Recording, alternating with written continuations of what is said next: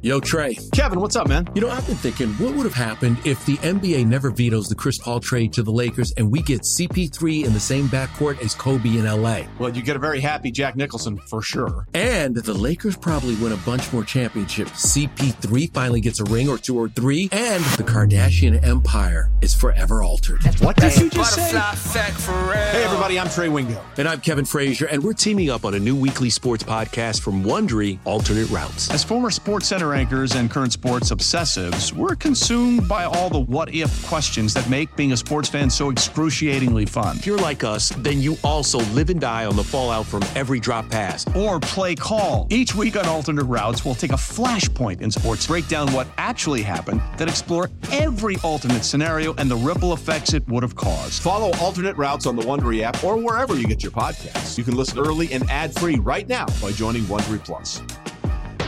Old Man Winter here. If I had it my way, it would stay winter all year long. Short days, wind chill, black ice, and a good polar vortex. Oh, heaven! Wait, is it getting warm in here? Your cold snap is over, Old Man Winter. Spring has arrived. Spring. Spring is here, which means it's the perfect time to get away in the Hyundai you've always wanted. Visit the Hyundai Getaway Sales Event, where you can get great deals on all of our award-winning Hyundai models, like the tech-filled Tucson and Kona, as well as the spacious Palisade. Enjoy wherever you go with the peace of mind that comes with America's best warranty and 3 years or 36,000 miles of complimentary maintenance. But hurry in, these deals won't last. Add more joy to your journey at the Hyundai Getaway Sales Event. Now get 0% APR or up to $1,500 bonus cash on the Hyundai Tucson. Now, during the Hyundai Getaway Sales Event. Offers end soon. Call 562-314-4603 for details. It's time to hit the ice, Penguin fans. Chris Mack has you covered with all the news and notes surrounding your Penguin. Only on Fifth Avenue Face-Off. And welcome in. It is episode 3 of Fifth Avenue Face-Off, week 2 of the show officially underway, and the first week where we will actually have hockey to talk about. We will talk about the Colorado Avalanche, who visit PPG Paints Arena this week, and then a West Coast swing that the Pens have. We'll do so with Evan Rawal of Colorado Hockey Now. We will also talk to Seth Rohrbaugh of Trib Live. He's been covering the Pens longer than some of you have been alive, to be quite honest, and doing so exceedingly well at both Trib Live and stops before that at the Post-Gazette and a few other places as well. Pleased to be joined by Eric Tangradi. Tango, how you doing today? Great. Beautiful Monday in Pittsburgh, overcast skies. So, just living. Just like any other day between like October 1st and April 1st in Western Pennsylvania.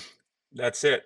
Now we're rolling with the punches. Excited to get some hockey, real hockey back on the deck here. That was a tough little weekend there for National Hockey League. I mean, I think it was the talk of the town, and I guess they go with any news is, good news or whatever. That bad news. Any publicity is good publicity, right? Whew. Yeah, that was something else. But anyways, let's get into it and talk some real hockey.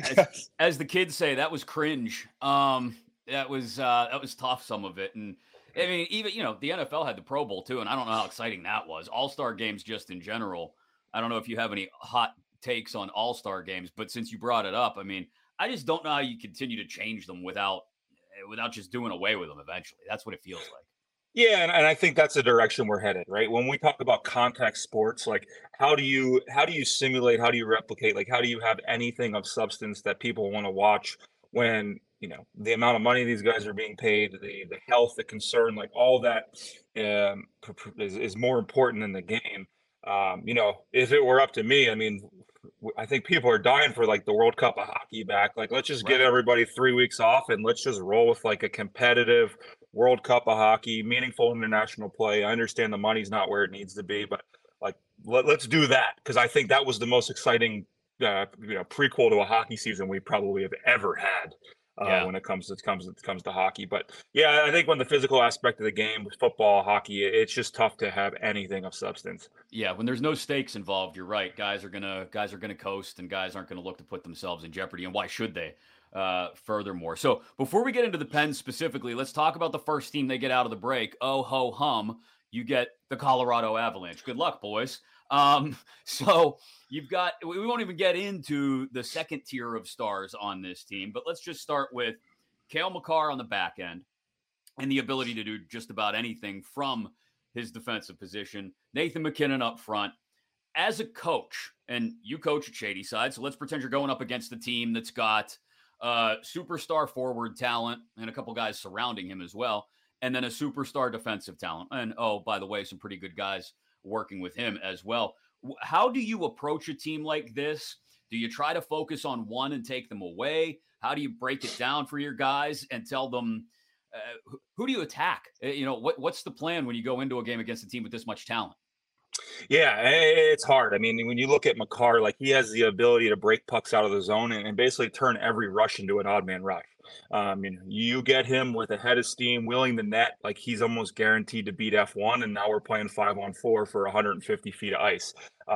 So it's interesting. Like there's the mentality of like, let's just chip it in his corner and try and run him through the glass all night. Well, that guy has too much deception, too much speed, too much skill that, sometimes too much respect can be an issue. And I think that's what happens a lot with MacKinnon. Like you focus on making sure you have an F3 above him at all times. But how do you match the speed of Nathan MacKinnon when you're above him flat-footed without a proper angle?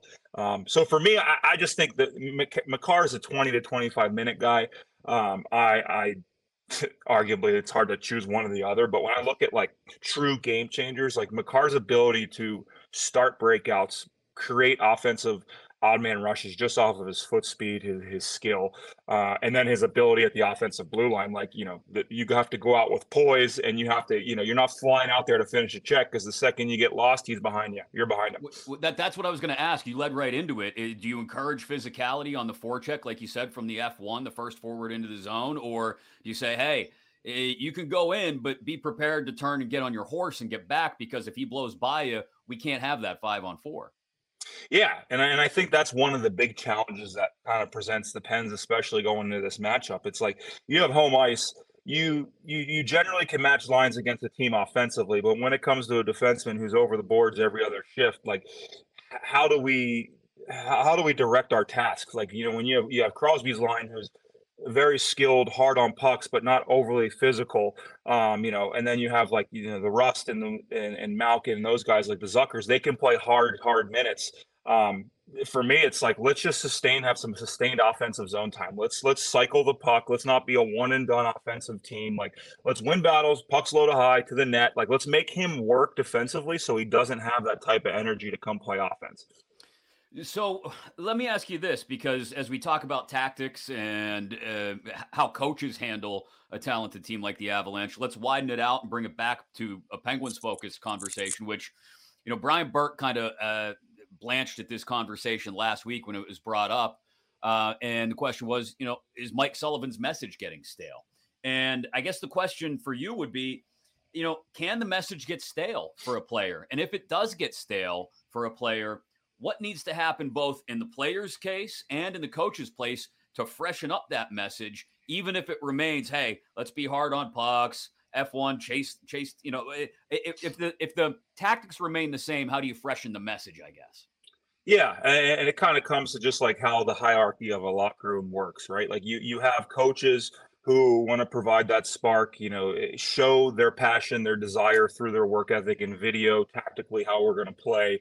When it comes to like the keys of the game and details and the way we want to play, like, yes, that message can be tough. Like we talk about Tortorella as a coach, he can come in and he can like freshen up a young team and give them some life and desire. And then over time, like, calling guys out in the media and doing a lot of those things, like that's how you lose a room. Now, that's not the situation here, but what you're saying is like, can the direct source of the message get a little bit watered down? And yes, absolutely. And I think then it comes down to the leadership group.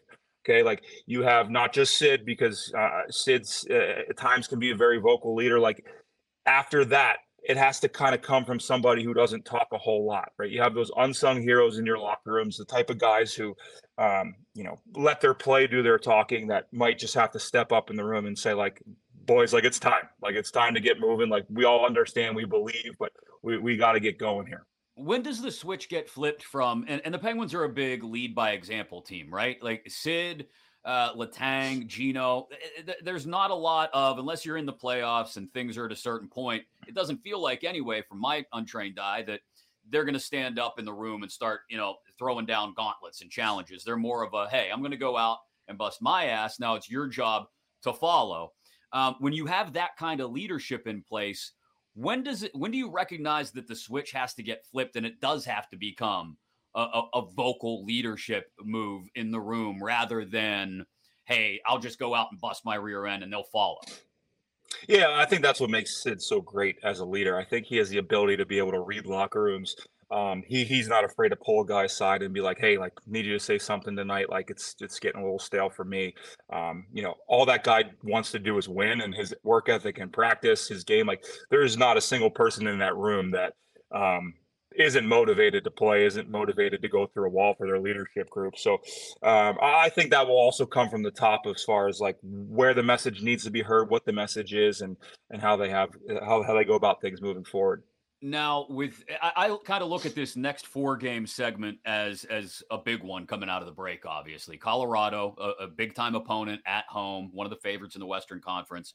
And then the 3-game trip out west that we talked about a little bit last week, Kings, Ducks, Sharks. 2 of those games I look at, you got to win. I know you had to go to OT to beat the Ducks last month, but you should win. The Sharks are tearing things down as we speak, becoming even worse as the trade deadline approaches, or at least reducing the amount of talent available to them. So I look at it as a fan from, hey, give me a bare minimum on this 4-game segment is 4 points in the standings. 5 is more like it. I'll be satisfied with. And if you can somehow get 6 out of these next 4 games, then I'll feel like we've turned the corner, so to speak, and things are back on track. How do you look at it with Colorado, LA, Anaheim, and San Jose sitting on the horizon? Yeah, I mean, for me, I actually, like, if I'm a player, and I know the guys are probably thinking the same way, like, they love that they get a chance to play Colorado after the break, right? Like, the mentality of probably us sitting on the sidelines is like, oh, man, we could use that San Jose game to get back in the groove here after break. Like, no, let's go after the beast. Let's go after the dragon right away. Let's slay it, and then let's get moving on. So I think this is an awesome test. They're at home. A little bit of a break, guys getting away, coming back. I think this is an awesome test for this team, and I think they're mature enough to not look too far ahead and to say, like, we're going on a road trip. Like, no, we got to take care of business at home on Tuesday. I think this one game to me is arguably just as important as the next 3, because I think this sets the tone for what type of hockey team the Pittsburgh Penguins are going to be coming off the All-Star break. And I'll be honest, like, we look at the standings, like, of course we're hard on this team because we have expectations of them. Like, right. They're in a good spot. Like, it's not like the season's over, but you're right. This road trip, this game against Colorado, like, this sets the stage for, like, what type of Pittsburgh Penguins team are we going to have coming down the stretch? Well, yeah, I was talking to Jenna Harner last Friday, and she just mentioned the bare math sitting in front of them, but it's a really good point to remind ourselves of, because they've got games in hand on a few teams, and they're right on Washington's heels. If they could find a way to leapfrog Washington, okay, that'll get you into the first wild card spot, but then all of a sudden, and understandably, I think that the Devils have the Canucks tonight at home. The Rangers have the Flames tonight at home. So they've probably got points in the standings that they'll gain on the Pens. But if you can start,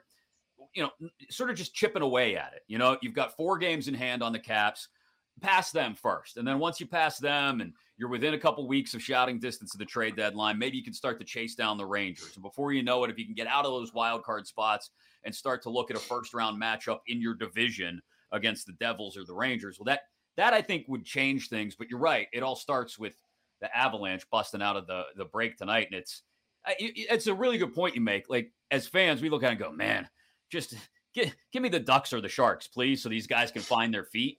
But if you want to see if these guys took advantage of the break and they're really truly ready, Colorado's the test that you want.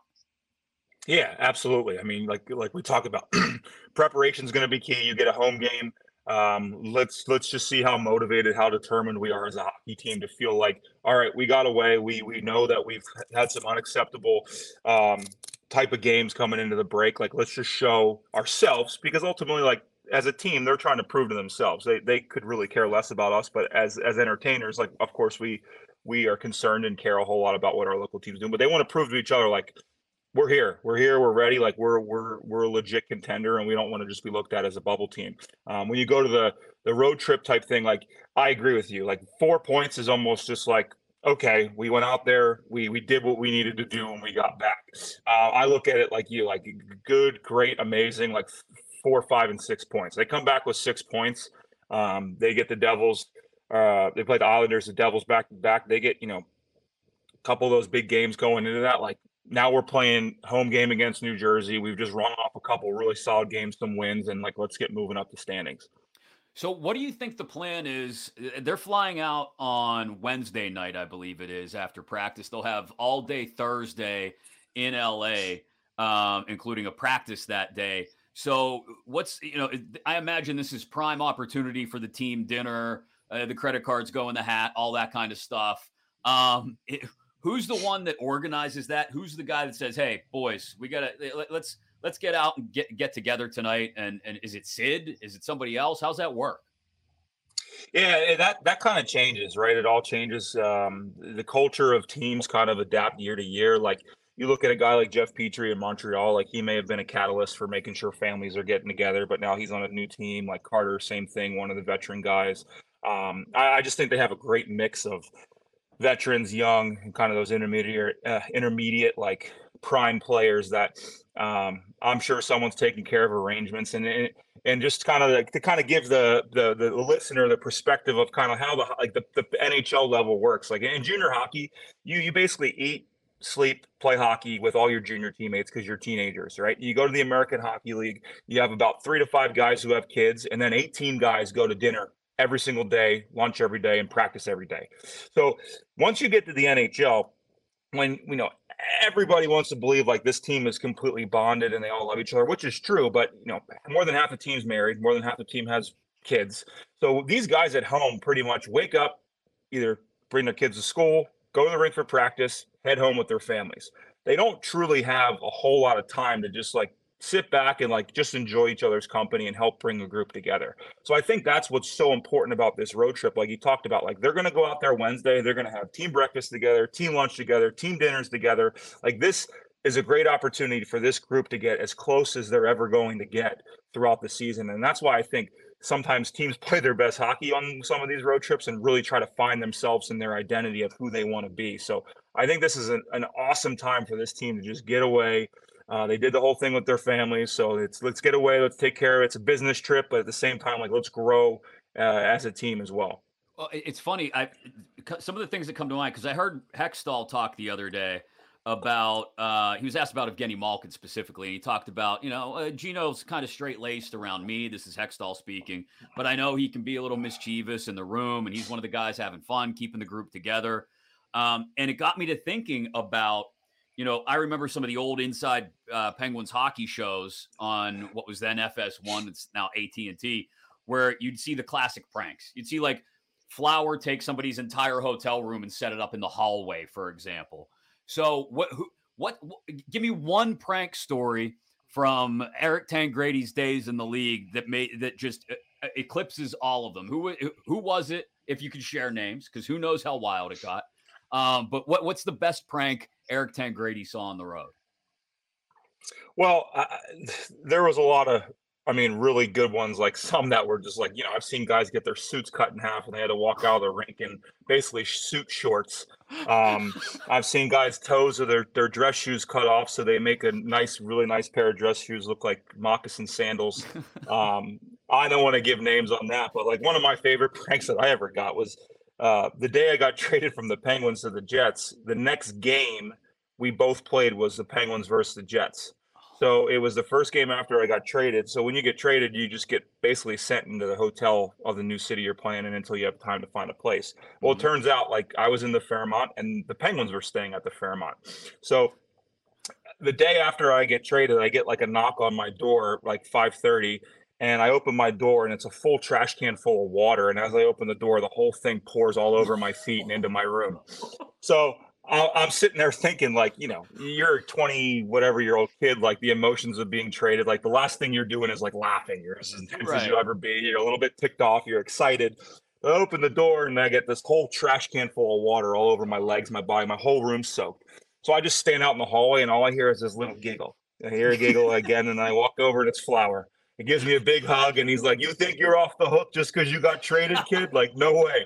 And to me, it was like the greatest thing in the world. It just shows, like, yes, this business is competitive, it's nasty, but like at the end of the day, we're just boys that love to play the game of hockey. And the first thing that Marc-Andre Fleury wanted to do after I got traded was find my hotel room, fill up an entire trash can full of water, and tilt it on my door so that when I opened it, I got absolutely soaked. So that's the type of stuff. Like when you talk about like Malkin being laid back, like when I think about him, like loves like hockey is so fun to him. He's intense.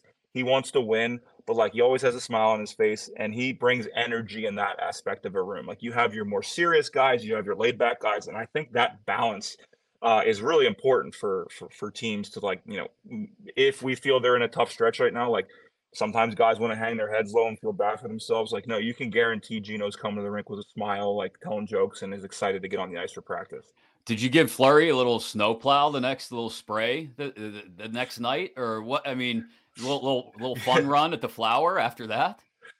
Well, that game was like so intense. It was like so much hitting, and it was a close game. And then I just like go to the net front, and he's just like big smile on his face. Like talk about a grown man that was in a little boy in a grown man's body. Like the way he played goalie in the biggest moments, in the biggest games. Like that's the first thing he wanted to tell me after a whistle to face. I was like, "How you still wet, buddy?" Like awesome experience. So great. Great stuff, Tango. I'll let you run. Thanks for a couple minutes today. We'll catch up again on Wednesday. We'll actually have a game to break down, and the first of 33 down the stretch here for the Pens. Thanks for making the time, and we'll catch up later in the week, okay? Yeah, looking forward to it. I got a 4-3 Pens win tomorrow night. We're going to discuss that 4-3 win on Wednesday, all right? I like it. That would be a huge way to start the stretch run. I like it. Thanks, Eric. You got it. Talk to you soon.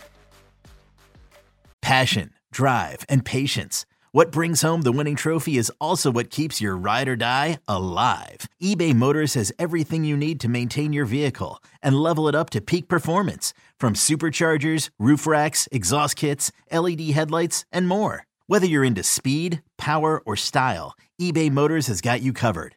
With over 122 million parts for your number one ride or die, you'll always find exactly what you're looking for. And with eBay Guaranteed Fit, your part is guaranteed to fit your ride every time or your money back. Because with eBay Motors, you're burning rubber, not cash. With all the parts you need at the prices you want, it's easy to turn your car into the MVP and bring home that win. Keep your ride or die alive at ebaymotors.com. Eligible items only. Exclusions apply.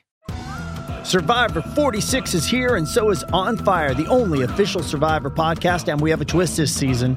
The winner of Survivor 45, Dee Valladares, will be joining us every week. We're going behind the scenes of the biggest moments, the how and the why things happen, and the strategy and analysis you can only get from someone like me, a Survivor winner.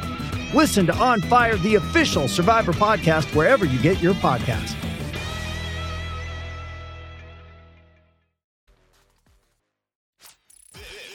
This is Fifth Avenue Face-Off. It is Fifth Avenue Face-Off, Episode 3, getting you ready for Pens Avalanche, the start of the stretch run, the final 33 games of the season. I'm Chris Mack. Evan Rawal of Colorado Hockey Now on the way in just a couple minutes. Thanks to Eric Tangradi for joining as he does a couple times a week. Pleased to be joined now by Seth Rohrbaugh, who, as you can hear if you're listening, is at the UPMC Lemieux Complex in Cranberry after the Penguins practice, and a pretty long practice, Seth, right? Like they scrimmaged a little bit at the end there, I thought I saw. Yeah, there were like 2 sessions. It was almost a little bit similar, like a training camp practice, where it goes on. And they actually had like a intermission, if you will, where the Zambonis came out and cleaned the ice a bit. So, and they worked on some like 5-on-5 stuff and power play stuff in the second half. The first half was a little bit more skill oriented, just like little drills around little balls and obstacles on the ice and things like that. So it was a lengthy practice, and understandably so, given the lengthy break they've had here. So, but no, it looks like they're trying to tune themselves up here for at least at the very least Colorado on Tuesday. Yeah, I mean, way to break into the final third or half of the season. You get the reigning Stanley Cup champs. Did it feel like there was a little more intensity to it? Do you get that sense with this team as they come back from the break that maybe they understand the position they're in and the need to get off the Eastern Conference bubble?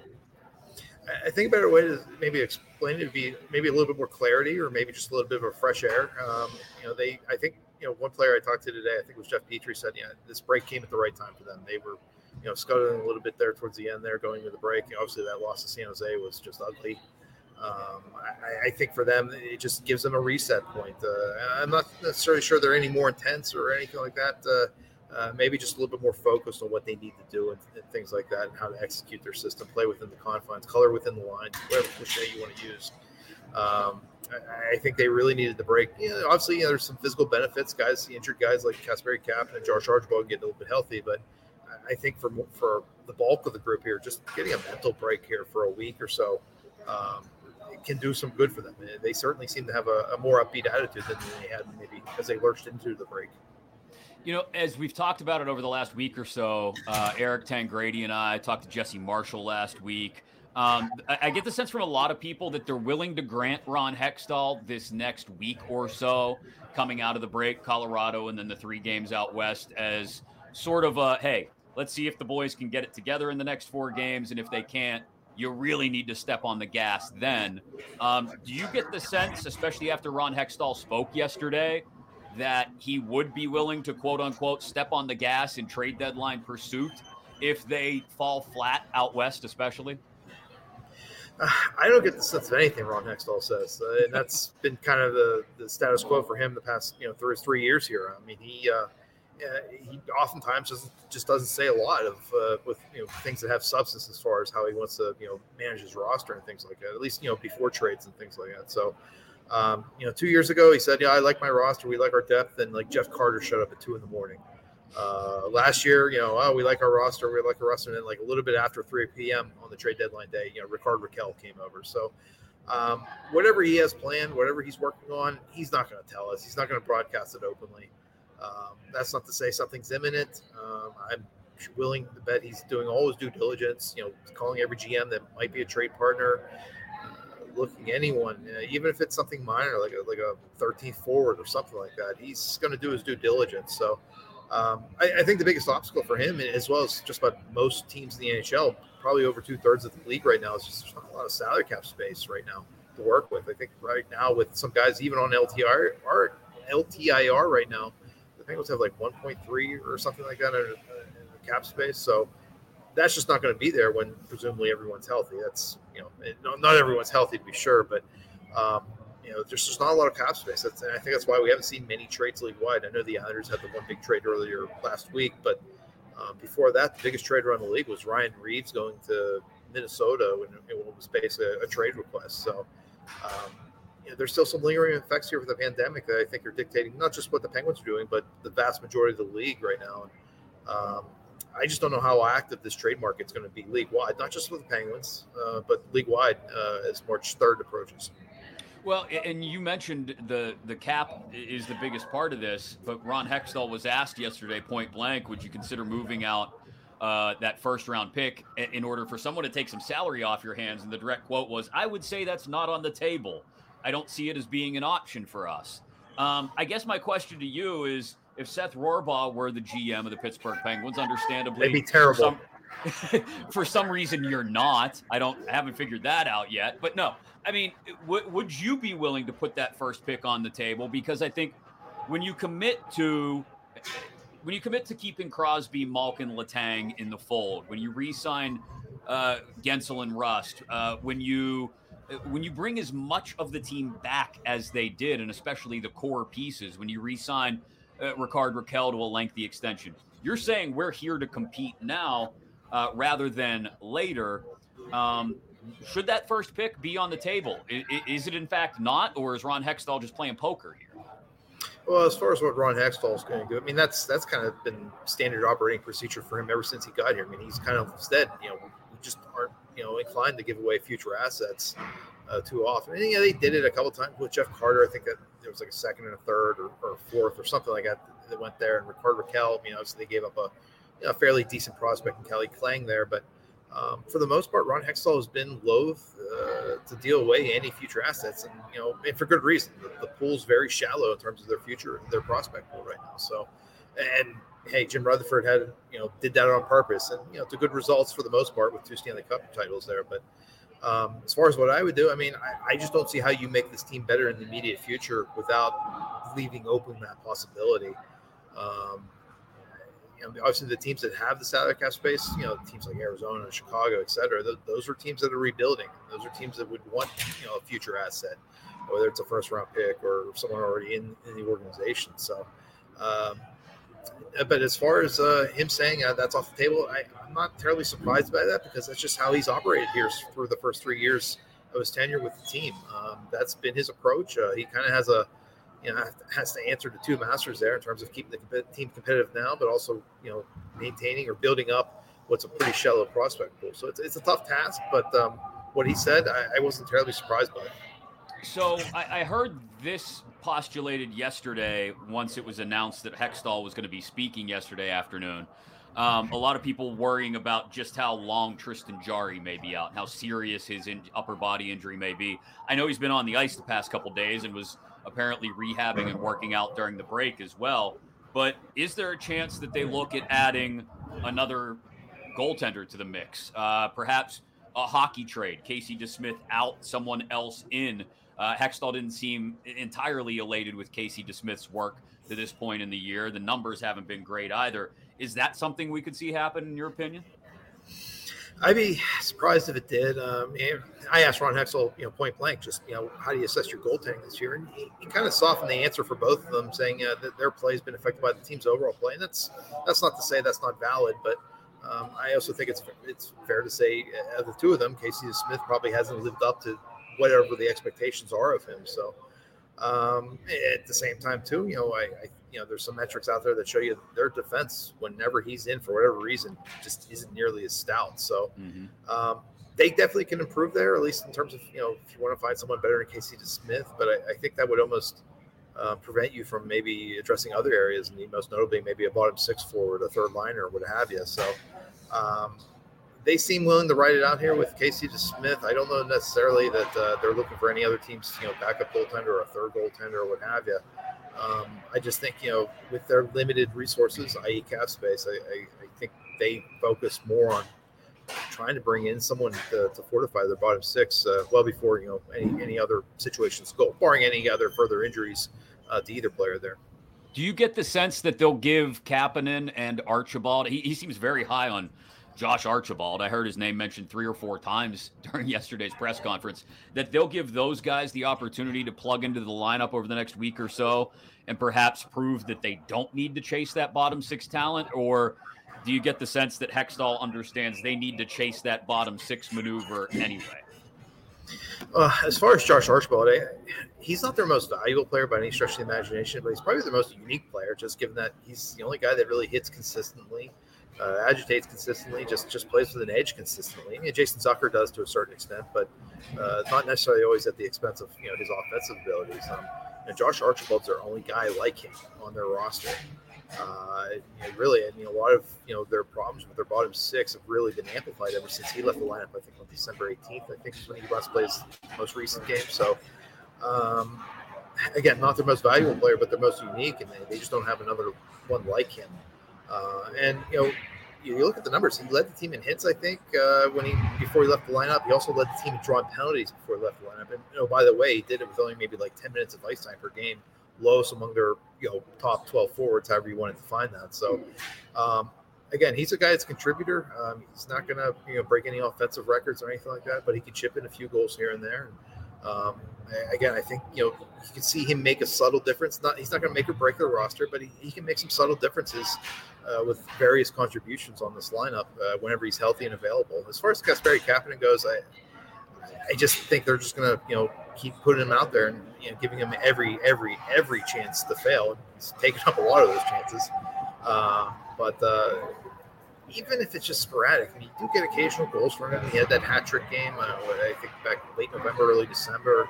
You do get some things there. I mean, he's on the second power play unit, so and obviously they have a decent cap hit invested in him, $3.2 million. So They're going to give him every opportunity to pass or fail here. I'm probably leaning towards fail, just given his history here over the past 2 seasons. But I just don't see them having very many other options as far as who to turn to, at least on their NHL roster, independent of anyone they might have in Wilkes-Barre right now. And obviously, the cap kind of plays a major role in the even minor transactions with your AHL affiliate right now.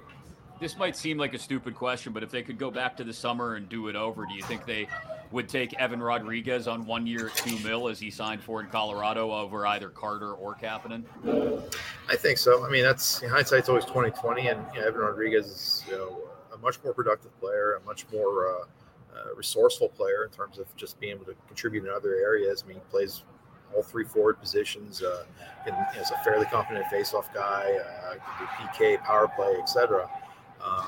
I think at that point, though, again, hindsight's 20/20. I think they just kind of resigned to the fact that Evan Rodriguez is probably going to be out of their price range. And as it turned out, again, with a low cap, with a limited, salary cap or a flat cap here for the most part, Evan Rodriguez had trouble finding work and ended up having to take kind of like a 1 year. I don't know the number, but it was a fairly low contract for a guy who produced, fairly good clip, at least in the first half of last season. So, if they had known that Evan Rodriguez wouldn't necessarily command what he only got in the open market and ended up signing for in August, late into the off season, they probably would have like a redo on that one. But at that moment, I think everyone was just kind of resigned to the fact of the idea that Evan Rodriguez was probably going to be out of the side of their price range, would likely command a fairly healthy cap hit. I've heard people ask the question about Mike Sullivan, and Brian Burke was not a fan of that question when he was asked about Mike Sullivan's level of culpability in how this team has played, or more accurately not played, for the inconsistent stretches of this season. He's been asked as well, and he's openly admitted, I got to be better. I got to do more to get these guys to play the way I want them to. Is there a sense at all that because the core of this team has been together so long, that his message is wearing off in any way, that it is growing stale?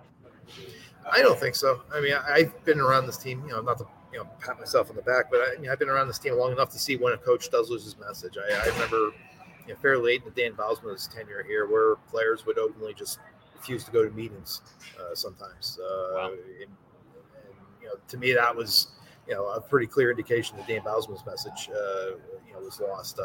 I don't know if Mike Johnson was ever here even long enough to go through that, but I haven't seen anything even remotely close to that here with Mike Sullivan. The big three and all the key supplemental parts, Brian Russ, Jake Gensel, etc. They're all still bought in. And again, hey, maybe there's just some natural tendencies to kind of tune things out here or there a little bit, but I haven't seen much evidence that it's anything substantial or prolonged where they're tuning him out or just ignoring him or anything like that.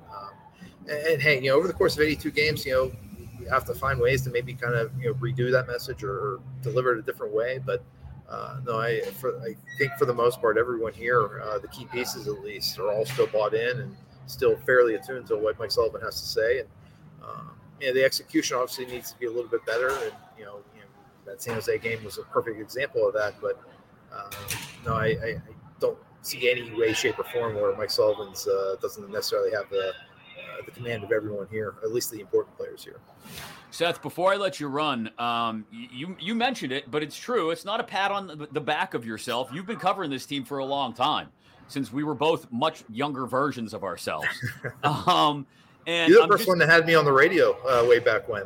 Well, you're older, former players, so golf clap for me. Look at that. I saw the greatness in you. But like, I'm just because I do want to ask people this when I get the chance to, and I have you. So for those that have just known Seth Rohrbaugh as a byline over the last, 20 years now, almost 15, 20 years, what led to you getting into it? I remember you starting the Empty Netters blog and thinking what a cool thing it was that somebody would sit there and break down, basically in the same way I would look at it, everything that happened in the NHL the night before, including making jokes about the funny stuff, sharing clips and highlights, which back then I can't imagine how much work went into it because the league wasn't providing them. You were going, YouTube was in its infancy then.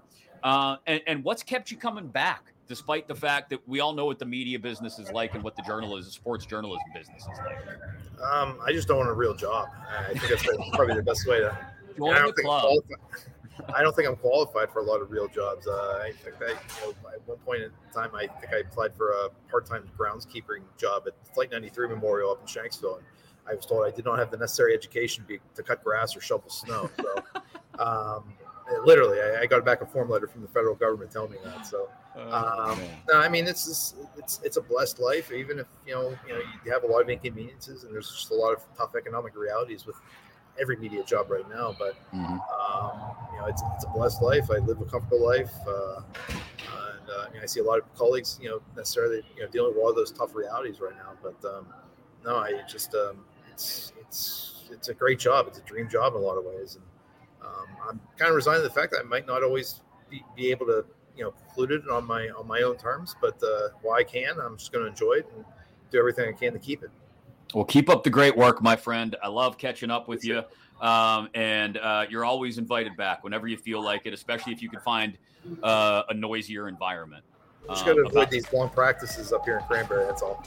Tell Mike Sullivan to pick up the pace next time with the post-skate availability so we can get you on. Thanks again, Seth. It was great to catch up with you, man. I'll talk to you soon. I'll probably see you at the morning skate here in the next day or two. Sounds good, Chris. Be well, man.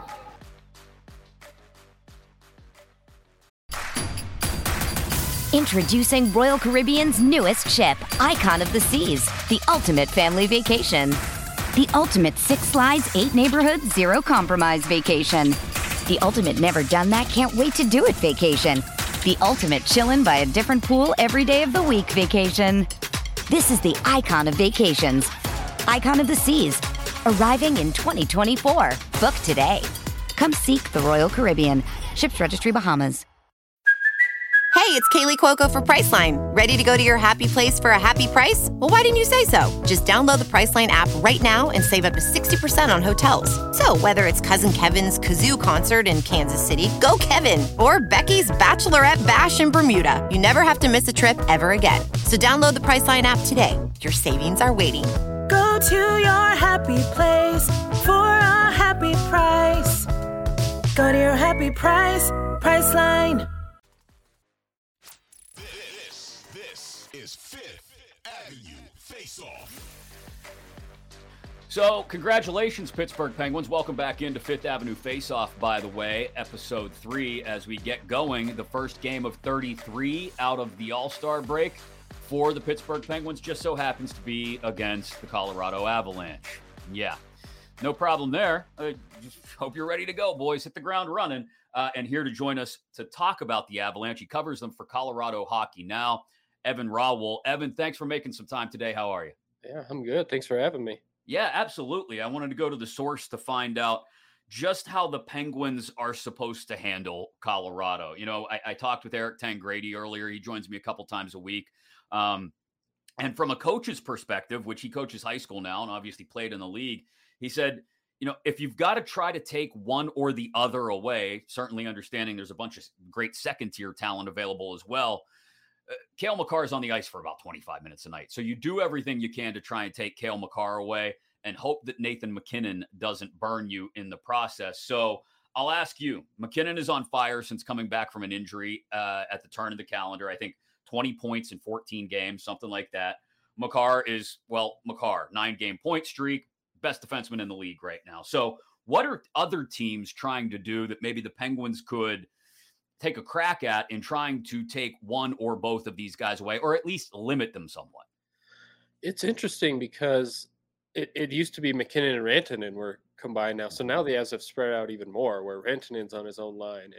He's having a tremendous year. So teams are just having a tough time kind of handling things over the last, they've won 8 of 9 now that they've kind of spread things out. So MacKinnon is probably the guy you want to focus on because Makar is having a good season, but he's not having anywhere near the season he had last year, which was special, just from the start of the season to the end of the playoffs. So MacKinnon's on a roll right now, and the way he's doing it is actually a little bit surprising because he's a heavy shot guy. He shoots a lot, but his playmaking this year has been incredible, and he's been doing it with a lot of different guys, including Evan Rodriguez, who you guys know very well. But he's making everyone around him better. So right now, I would say he's probably the guy to focus on. And as for what other teams can do, good luck. When he gets speed going through the neutral zone, he's very difficult to stop. And he gets up for these matchups against Sidney Crosby. He really does. Yeah, it's funny, and we'll get to Evan Rodriguez in a couple minutes, but you bring up Crosby, and then it strikes me from a distance anyway, because we don't get to see a lot of MacKinnon, that personality-wise, they seem very similar. I don't know if it's something from growing up in Nova Scotia, that part of the world, whatever it may be, but I see Nathan MacKinnon on the ice, like up to and including the sort of ho-hum attitude towards the All-Star game where he's standing there looking around like, oh, I'm supposed to be introduced now. Okay, I guess I'll skate out. Little things like that. Like he just seems so, I guess humble's the word, but unassuming, much like Crosby is still to this day. So what are some of the off-ice personality style similarities that you see between these two that have lent MacKinnon to being the sort of calm, level-headed, even-keeled leader that he is for the Avalanche? Well, it's interesting because he's very intense. He's a very intense guy. I mean, I haven't been around Sidney Crosby, so I can't say, but Nate is very intense. He will, if he's not happy with something in practice, he's gonna tell his teammates, and his sticks often, he face the brunt of that, where he'll throw sticks into the boards in the stands. Oh, wow. He's a very intense guy. And, we thought, hey, he won a Stanley Cup. Maybe he's going to calm down a little bit. And it hasn't been that way. And I think that's the Crosby part in it, where it's just like, okay, I won one. I want more. Right. And that intensity, and, he really doesn't, he's a hockey guy. He doesn't think about other things. He likes golf a lot, but he mainly just thinks about hockey. And I think that intensity and just wanting to be the best is what he's getting from Crosby. And, it's been really interesting because, I mean, they got to know each other at a really young age for Nate, and I can't imagine you have a better mentor than Sidney Crosby for him, and he's definitely taken a lot from him. Yeah, it's funny you mentioned he's a hockey guy. That's what he thinks about first and foremost every single day. I was just talking about that with Eric about Evgeny Malkin, and Sid's similar in that as well.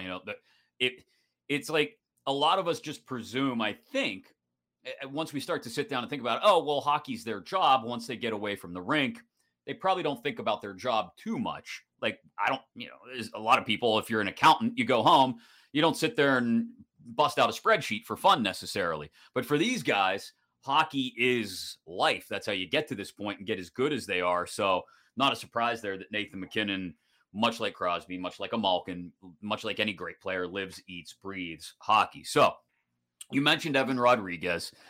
You did a fantastic job for Colorado Hockey Now, a video breakdown of how Evan Rodriguez is finding space on the ice while skating with MacKinnon. And you mentioned Rantanen's got his own line now. MacKinnon's skating with Rodriguez. We saw Evan Rodriguez here have that uncanny ability to move up and down the lineup. Now, there were droughts at times where it didn't matter where he was in the lineup, he wasn't scoring, but there were also incredible hot streaks, like the December before last when he was still here in Pittsburgh. So tell me why the Penguins screwed up in letting Evan Rodriguez walk, and how he's been able to fit in with Nathan MacKinnon and make the most of it. Yeah, I mean, I can't speak for the Penguins. I don't know what kind of contract they offered him, but it sounds like, the Avs kind of waited it out this summer. They didn't sign him until September, and I think maybe Rodriguez thought he was going to get better offers than he really did. But they lucked out in that sense, where they got him on a cheap one-year deal. Given their cap situation, it's been great. And he had a slow start to the year while he was adjusting. But he's, like you said, he's been moving up and down the lineup, and in the last month, he's really fit in with MacKinnon. And Nate actually said that he's never played with a right shot before. So it's been kind of fun for him to play with a guy like Rodriguez. And actually today at practice, it looked like he might be playing with Rantanen tomorrow. So they keep moving things around. Okay. But the Avs are only going to go with 11 forwards. So they're going to see a lot of mixing and matching. So he's going to play with a lot of different guys. But it's mainly he's a very smart hockey player. I don't know if that kind of shined through when you guys were there, but he knows where to be on the ice. He'll hold on to the puck that extra second. He knows he has more time than, most players think they got to get rid of it right away. Or he's like, I got that extra second I can do here. And he understands how to play with great players that, it's more complimenting them. It's not just, taking it away from them. What struck me, Evan, and you mentioned holding onto the puck that split second longer than a lot of guys are comfortable doing, is his use of stick angle. And you pointed it out in the video breakdown you did. He'll do something subtle, like change the angle of his stick from, maybe it's closed, like he's going to send the puck up high, and then opens it up and instead moves the puck towards someone in the low slot. And it's such a subtle maneuver that he does in that extra split second while he's holding on to the puck that it completely changes the dynamics of what's happening in the zone, or he can even do it on the rush. I've seen it times. And I think you're right. It's that ability. And I don't think we're used to seeing, I guess, I don't want to, this is a backhanded compliment of Evan Rodriguez, I guess. We're not used to seeing second tier guys handle themselves with the confidence necessary to do stuff like that. Like you see Sidney Crosby, Alex Ovechkin, Connor McDavid, Nathan McKinnon do stuff like that. You go, oh, well, they're otherworldly talents. Of course they're able to do that. To see Evan Rodriguez do it, you go, well, wait, what? Why is he so comfortable? Why is he so, I guess, loose is the word. Confident is the word, I guess. Yeah, and you mentioned the stick angles. That Jared Bednar has mentioned multiple times that that's something he loves about his game. It's the deception, where you think the defender thinks he's going one way and he passes it the other way. There's a lot of 2-on-1s this year where, odds are he's not going to shoot the puck on a 2-on-1. Like we know that, but he deceives the defenseman into thinking he's going to do it, and then he slides it back door. And yeah, it's interesting because he's going on 30. He's having a late, career breakout here. And you just kind of wonder, where was this early in his career? Like, why did it take so long? And sometimes it just takes a while for these guys. Like we're seeing in Colorado here with Nichushkin. Sometimes these guys just need the right fit. And Rodriguez has been an analytical darling for a couple of years now. And that's one of the things he has really bet on the last few years. So I think that's part of the reason why they were very comfortable going after him. And I talked to him today about, he loves it in Colorado, and he's very open to staying here, but salary cap might have a different idea there. Yeah, I just know if Pittsburgh Penguins fans had their way, I think they'd probably take Evan Rodriguez the way he's playing this year on that $2 million deal he signed in Colorado over, say, the Brock McGinn deal, almost $3 million a year for 3 years, or even Danton Heinen back on a 1-year deal at $1 million, or Jeff Carter, who's probably being overpaid at this point in his career. He really has adapted extremely well to Colorado. You mentioned Jared Bednar. So this guy is, he lives in spends a lot of time in South Carolina in the offseason, right? Because that's where he came up playing and coaching in the ECHL. But he is like a feral hog wrestling badass.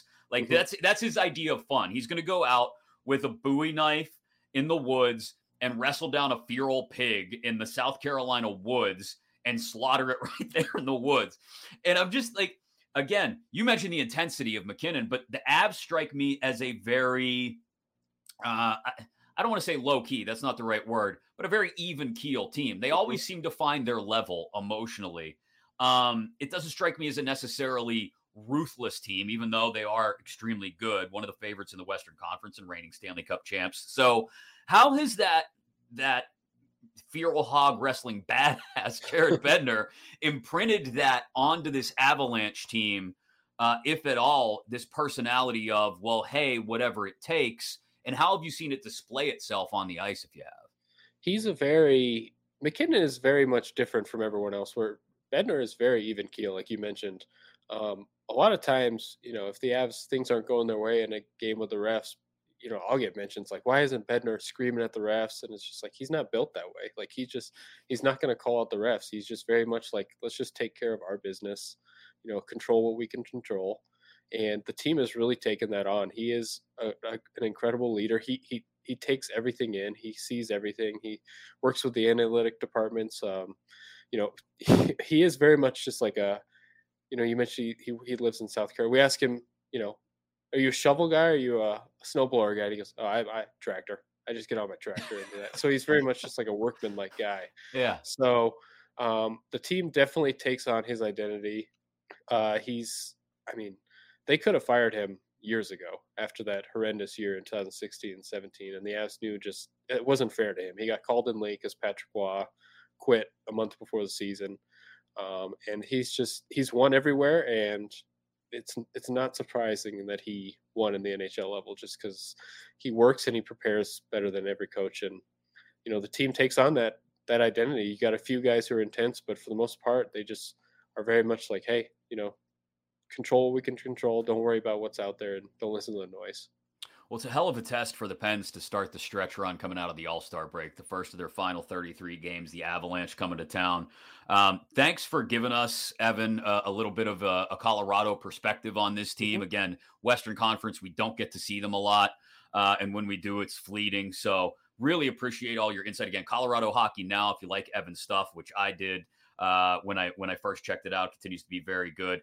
And we'll even excuse the fact that you are so horrifically wrong about the hierarchy of Pearl Jam albums. I saw you tweet out like a week ago that Yield is the best Pearl Jam album, when in reality, the rest of the world, including myself at the front of the line, understand that it's really only the fourth best Pearl Jam album.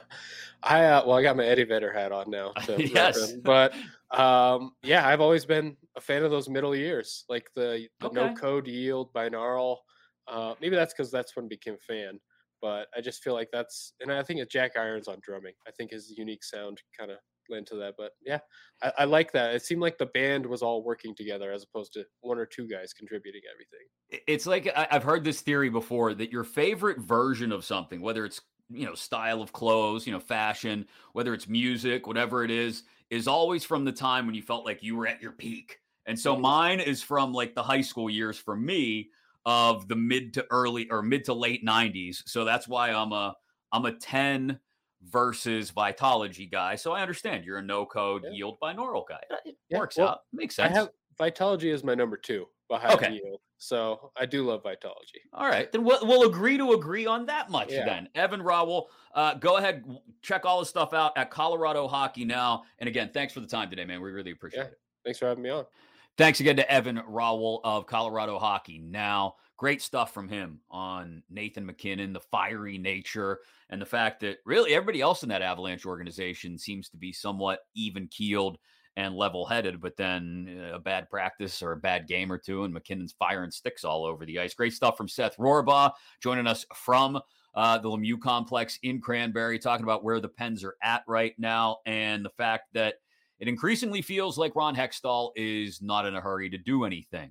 Stop me if you've heard that before. We'll see how things may change over the next week or so as they've got the Avalanche coming out of the break. And then the importance of those 3 games out west. Thanks again to Eric Tangradi for joining us, telling us some great stories about Marc-Andre Fleury and the pranks he would pull on the road and just how important it is to this team to come together and gel right now out on the road. And again, I think it's probably 6 points out of these next 4 games, Colorado and the 3 road games combined, the 3 West games on the West Coast combined. Get 6 points out of those 4 games. I think you feel really good about a turnaround beginning, heading down the stretch run. 4 points, you'll take it. And, that's bare minimum, but certainly you'd like to see the Pens start to find something. They better find it with the Avalanche coming to Pittsburgh fresh out of the break. Episode 4 will be on your way if you've subscribed, and do so inside your Odyssey app, AUDACY, Spotify, iTunes, wherever you get your podcasts. Subscribe, rate, and review. Make sure you're getting new episodes as soon as we post them. There will be another one after the Avalanche game leading into that West Coast trip. We'll talk to some people out west to preview the Ducks and the Kings and get you ready for what is an interesting 3-game road trip, hopefully made a little less interesting so by a win over the Avalanche, if we can knock on wood and hope that that's the case. Thanks again for joining Fifth Avenue Face-Off